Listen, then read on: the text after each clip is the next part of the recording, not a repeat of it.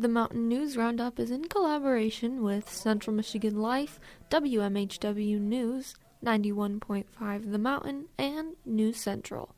Hello and welcome to the Tuesday 6 o'clock Mountain News Roundup. My name is Kylie Shapansky. On the campus of Michigan State University, there stands a rock. The rock is painted by students almost daily, a representation of MSU's spirit, creativity, and character. Today, the rock reads, in dripping red letters, "How many more?" Yesterday was World Radio Day, the theme of which was peace. Yesterday, I conducted an interview with two professors here at CMU to talk about peace. Later in the evening, I laid in bed listening to a police scanner, wondering how many casualties there were from a mass shooting on a university campus an hour away, a university my best friend attends. Last night, a gunman shot and killed 3 students and injured 5 others on the campus of Michigan State University.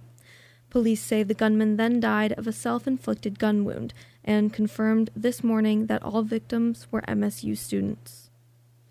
At 8:30 p.m., MSU students received the following message: shots fired, secure in place immediately, run, hide, fight.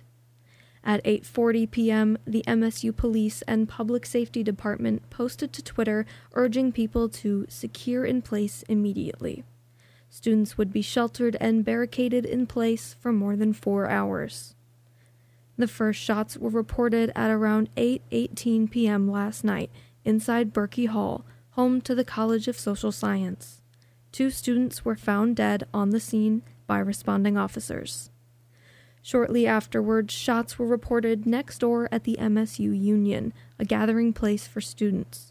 Police say 1 student was killed there. One of the victims of last night's shooting is Alexandria Werner, a junior from Clawson, Michigan, studying biology.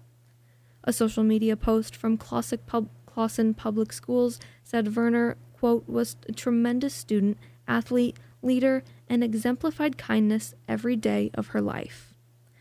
Ariel Anderson, a junior at MSU, was from Grosse Pointe. She graduated from Grosse Pointe North High School. Brendan Fraser from Grosse Pointe was a sophomore studying business. Fraser was the chapter president of the Phi Delta Theta fraternity at MSU. A social media post from Phi Delta Theta reads, quote, Brian was our leader and we loved him. He cared deeply about his Phi Delta brothers, his family, Michigan State University, and Phi Delta Theta. We will greatly miss Brian and mourn his death deeply as our chapter supports each other during this difficult time. End quote. The suspect, a 43-year-old man named Anthony Dwayne McRae, was found dead off the campus in East Lansing from what appeared to be a self-inflicted gunshot wound. Investigations are ongoing. Chris Rosman, the interim deputy chief of the MSU police, says they have, quote, absolutely no idea about a motive, end quote. All campus activities have been canceled for the next 48 hours. According to Gun Violence Archive, an independent data collection organization, a mass shooting is an incident in which 4 or more people are shot or killed, excluding the shooter. Monday's shooting is the 67th so far in 2023, and nearly 650 mass shootings took place in the country in 2022, according to the group.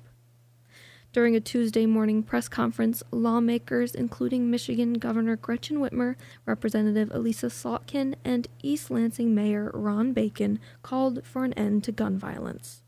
According to local news reports, at least 1 student who sheltered in place on MSU's campus Tuesday was a survivor of the Oxford High School shooting that occurred in a nearby town in November 2021.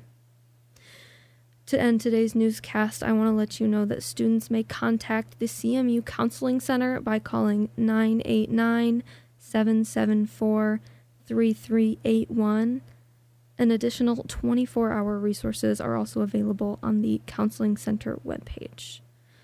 Thank you so much for tuning in to today's Tuesday 6 o'clock Mountain News Roundup, and I'm Kylie Shapansky. Let's get back to the music.